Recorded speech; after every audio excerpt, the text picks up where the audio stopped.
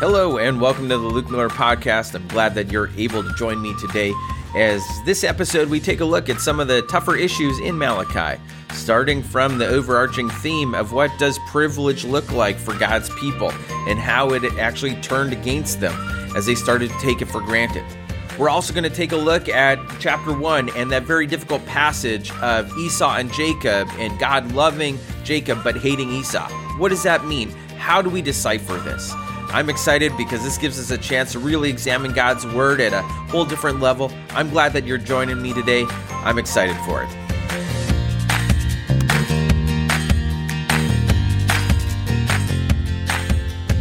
One of the key themes that occurs in the book of Malachi is something that we don't often take a look at. And as we take a look at it today and what it means for Israel slowly falling away from God and really starting to allow doubt to creep in, we see that the promises of a nation and the excitement of a nation only just a little while earlier are now starting to disappear as doubt creeps in, as disillusionment creeps in, as in many ways spiritual laziness creeps in.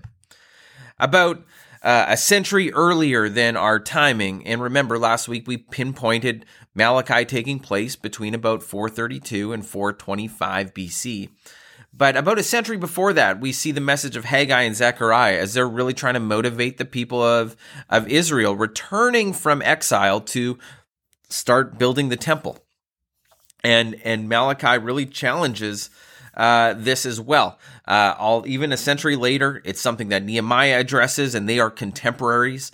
But the people of Israel slowly become disillusioned and doubtful, and they begin to question God's providence in everything. And what that means for them, and this is a theme that runs throughout all the chapters of Malachi, is that internally they're wondering whether it is worth serving God at all. And externally, these attitudes surface as, in many ways, these mechanical observances, empty rituals, cheating on their tithes and offerings, having very much an indifference to God's moral and ethical law and ceremonial law that he's put in place. It's even gone to the point where priests are now becoming corrupt and their practices are wicked. And in many ways, I guess the way we could put it is that they are becoming more and more spiritually insensitive, that they wonder why they're not being blessed by God. So throughout all of this, you see that the people of Israel still hold on to this privilege and wonder why God's not blessing them, even as they go through just simply the motions of what it means to serve God. Internally, there's nothing there. Externally, they're doing stuff just so in theory, so they can get rewarded. God's asking in many ways, what is your heart? And where is your heart right now in your relationship with me? Remember, Malachi is all about that challenge of living that vibrant life for a living God and have that relationship with him and that covenant for the people of Israel. For us, it's that challenge ourselves of asking, what does that vibrant worship look like for us in our own lives day to day, whether it's in church, whether it's in our neighborhood, workplace, or schools. And God uses all sorts of questions, and the people respond. And I touched upon it last week, but there's 6 key questions that are asked and accusations that God makes to the people of Israel. Then they are immediately denied by the people of Israel. As God starts to address some of the problems that he sees happening and answers that question of why aren't you being blessed? And I think this is something very relevant to us as we look at our current society, the state of our society. It is very easy for us to say that things are going downhill very quickly. When we look at the past year, it's very easy for doubt and disappointment to creep in. And there's this challenge of turning back to God. Remember, Malachi is all about arriving at that final stage. Malachi is the only prophet that actually ends in judgment. Most talk of coming judgment. Malachi ends with actual judgment. And so you see how frustrated God has gotten with his people. And hopefully that will allow us to take a look at how we view God in America, how we're able to live that vibrant life of worship, and maybe see where we are in our own relationships with God. So those 6 questions that we see are ones that, 1, how has God loved us? 2, how have we despised God's name? 3, how have we defiled God's covenant with us and turned away from it? 4, how have we wearied God? How have we grown tired of God? 5, how have we robbed God? And 6, how have we spoken against God? Really, what the people of Israel are saying is every time God makes an accusation, whether it's God saying, "I've loved you so much, you've broken my covenant, you have despised my name, you've grown tired of me, you've robbed me, you've spoken against me," the people reply back by saying, "Oh, come on now, it can't be that bad."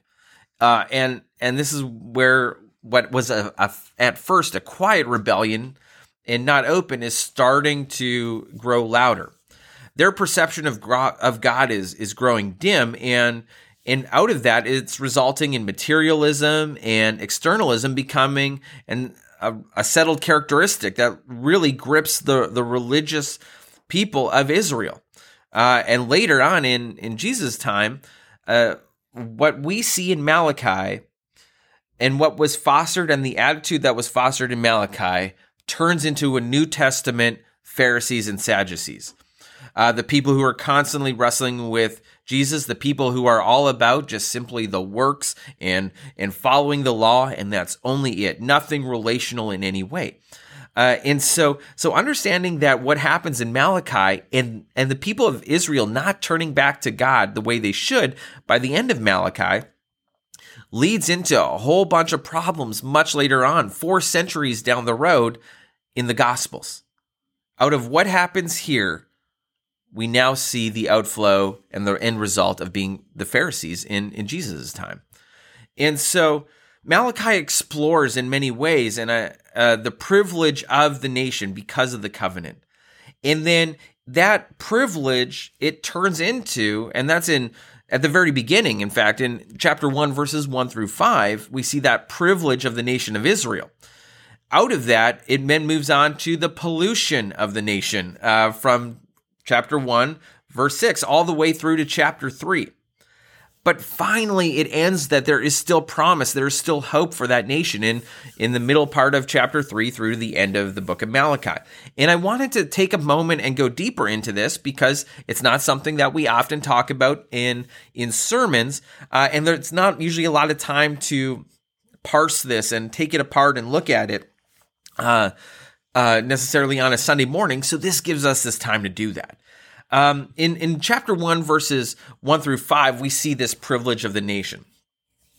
And the Israelites blind themselves to God's love for them. They're wallowing in the problems of the present. They are forgetful of what God had done for them in the past and everything that he had done.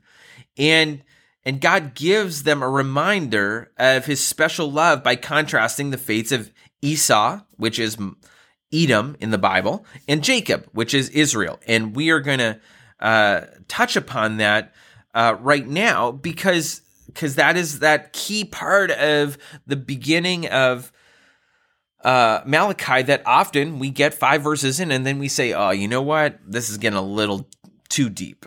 This is getting a little tough for me. So I'm going to just skip ahead to Matthew and go to where something is good, right? And so that question in the last part of verse 2 through verse 4, God's answer to their question was not Esau Jacob's brother.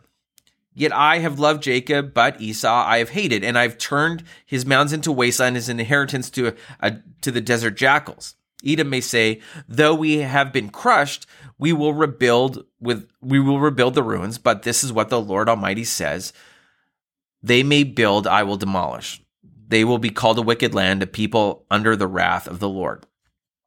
Now, I don't have the whole amount of time to go into the detailed, complex relationship between Esau and Jacob, but I do want to hit on a few highlights that occur in Genesis chapter 5, and just to give us the context. Again, what we studied last week is the setting and the context of Malachi itself and figuring out the dating. Now, as deep as this may sound, or as difficult as this may sound, now we're looking at the context of the context. Immediately in our first couple verses, we see Genesis chapter 5 referenced, and we have to go understand to ourselves, what does Genesis chapter 5 mean in relation to what's happening in Malachi's time? This is where, and I'll put in a plug, if you've got a cross-reference Bible, you're probably, as you're reading through Malachi, you see Genesis chapter 5 pop up immediately in your side notes and in the footnotes for the cross-references. This is why having a cross-reference Bible is so good. But if you look at Genesis chapter 5, Isaac married Rebekah, and when she became pregnant, she realized that she had twins with her. And even before they were born, they started fighting, it says. Rebekah wanted to know why this was happening, so she went to God for the answer. And listen to God's response in verse 23. 2 nations are in your womb, and 2 peoples from within you will be separated.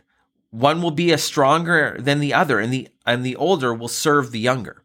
Now, that's already opposite of what would be culturally appropriate at that time, which is the oldest always is the one that is in charge, gets double the portion of the inheritance.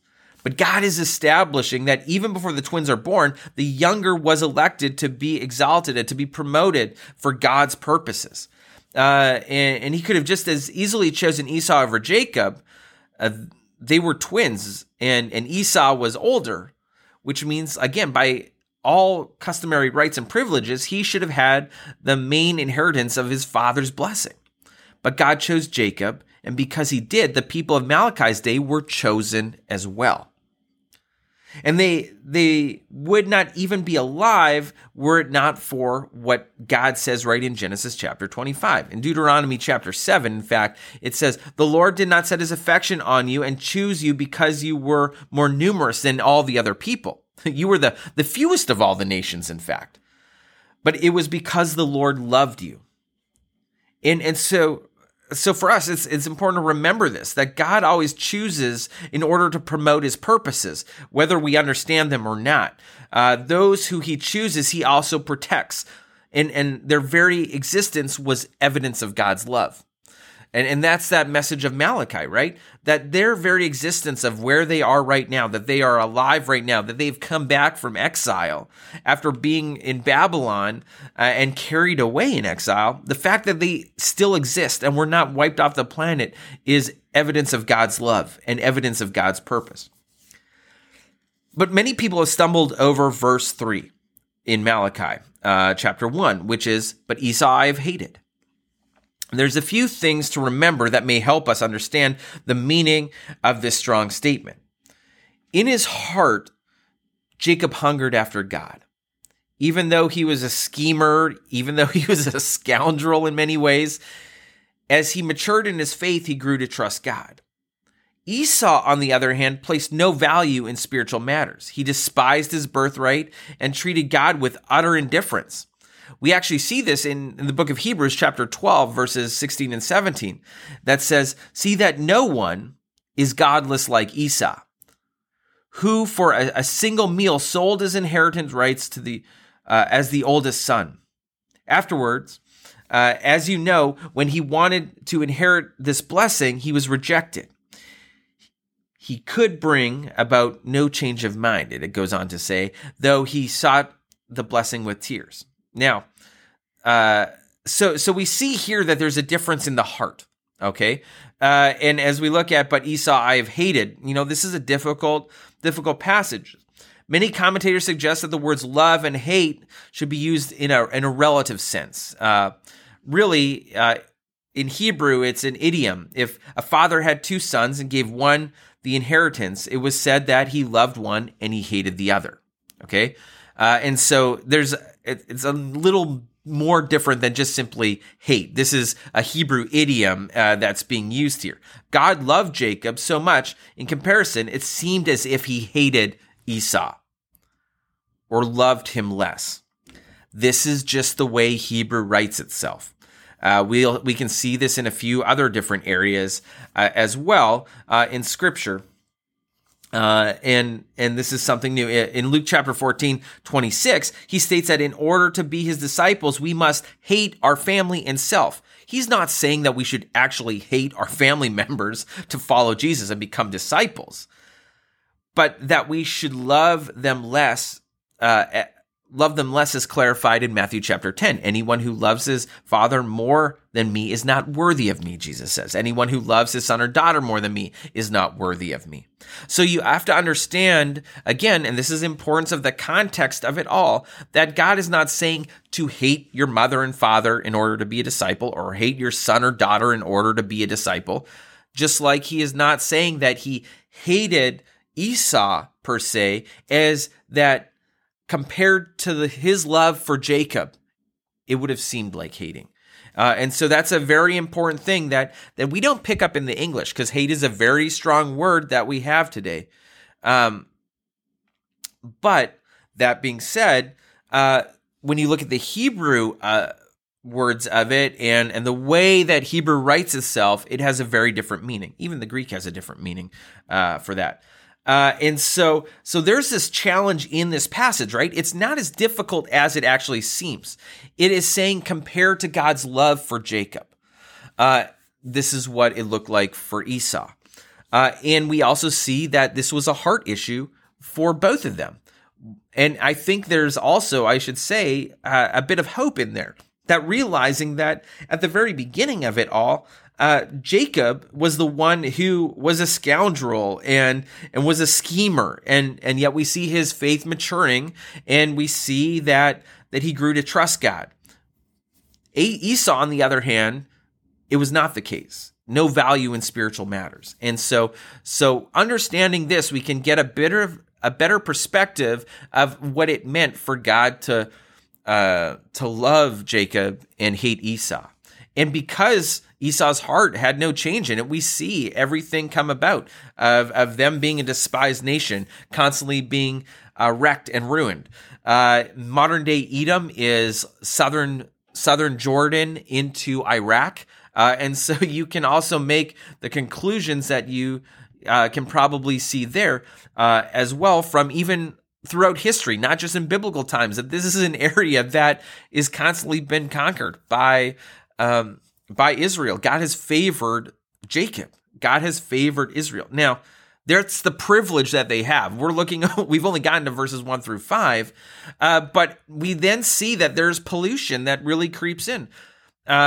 Even with the privilege, sometimes we see disillusionment and think, okay, now we're privileged. We've got that covenant. Nothing can go wrong. And the priests have lost all respect for God's name, and in their greed offer only diseased and imperfect animals on the altar. They have more respect for the Persian governor than they do for the living God. Moreover, God is withholding his blessing from them because of their disobedience to God's covenant and their insincere teaching. The people are indicted for treachery in divorcing their wives of their youth in order to marry foreign pagan women. In response as well to their questioning of God's justice, to the justice of God, they receive a promise of the Messiah's coming, but also a warning of judgment that he will bring upon them. And so all of a sudden, what was in many ways privilege, we now see that privilege has been polluted by their own heart.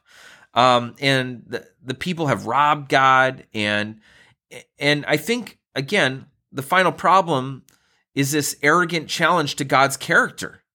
And the challenge is answered in really the remainder of the book, after chapter 3.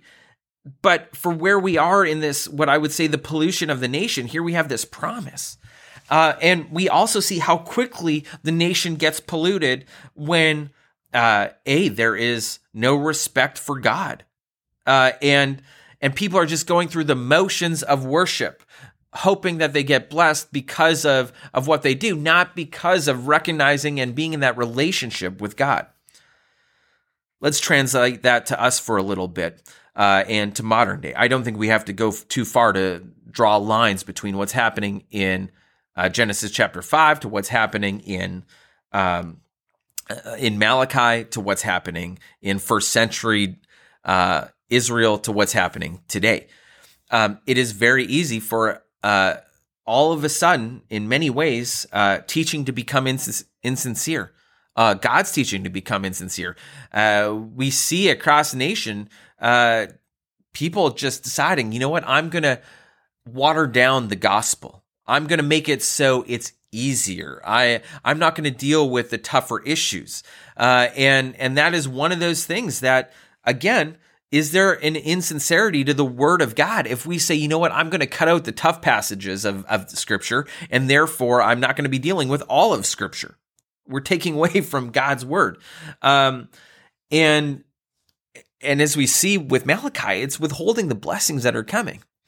I truly believe that the churches that are growing the most as disciples and as Christ followers are the ones that and the blessings that are being put upon them are because they're teaching God's word, every part of it. And it is easy for us to become polluted. It's easy for us, and I say this across the Western culture, to say, you know what, let's make it easier for people to be Christ followers, and let's take away this component of who God is, and allow different doctrines that are false doctrines to sneak into God's word. And so for us, this is something that we really need to address. The issue of marriage is a very good one. It's sad to see that that's even an issue of what it should be between a man and a wife. Secondly, we also see that another core problem is the sanctity of life. I mean, surely God mourns over the fact that abortion is even an issue in Western culture. It's something that he despised as he looked at even in biblical times, warning the people of Israel that the people of Canaan were ones who sacrificed their kids, who killed their children and their babies. And so we can see how quickly things get polluted. And I'm just giving a few examples, but a few key examples to what happens in all of this. And so with this, I really hope that we can see that, you know, there is very much a relation to Malachi to where we are now in turning back to God. And need to turn back to God. And this is where it can help us, is just finally finishing here. We've gone from this picture of privilege to this picture of pollution to now this picture of still there's a promise there. God's covenant is not abandoned. He's not abandoned his covenant with the people of Israel. There will be judgment, but there is still not abandonment. And in the last chapters, we see that the Lord assures his people that a time is coming when the wicked will be judged, and those who fear him will be blessed. And the day of the Lord will reveal that all of the difficulties are not in vain, right? And it's not in vain to serve God. And Malachi ends, in fact, with a bitter curse. Although the people are finally cured of idolatry, there is very little spiritual progress made in Israel's history. Sin abounds, and the need for the coming Messiah is greater than ever. And that points us to first century Israel and the coming of the Messiah and John the Baptist, which actually gets mentioned a little right in Malachi. In the prophecy of the one coming from the wilderness. And so as we look at this, again, I think it's important for us to realize where we are now. We can look back at the glory days of where we were in Western culture as a nation years ago, and whatever date you choose. But one of the things that is key of Malachi is saying if we don't address this stuff, then we see what happens in those 400 years of silence between when Malachi gives this message and when Jesus comes on the scene, and the need for the Messiah, and the need for the people of Israel to return to God. Because in those 400 years, we see what started in Malachi as just an indifference and a spiritual laziness to where the Pharisees and the Sadducees and Judaism of that time had simply become about following the law and nothing in a relationship with God. And this is not what we don't want as Christ followers, as disciples, and what that looks like. And so that being said, it's important because it's very easy to look at a nation and look at Western culture and say it is being polluted. But it's also easy for us to forget that the promise of God is still there for us. And we need to recognize that. So I think that's a good place for us to stop. We've tackled Esau and Jacob and what that means. We've tackled really the privilege of the nation of Israel, the pollution then of the nation of Israel, and then the promise of the nation as well. And now is the challenge for us to how do we respond to where we are as a people, as a church, as individuals, as a nation, and where God is calling us. And so hopefully this gives us a bit more depth into Malachi. It takes away some of the difficulty in the passages that we've talked about. And so with that being said, I am going to finish up. Thank you so much for joining us today as we've taken a look at this. I'm really looking forward to next week as we continue diving deeper into some of the core issues of Malachi, those difficult passages that as we looked at today are not so difficult. We can do this.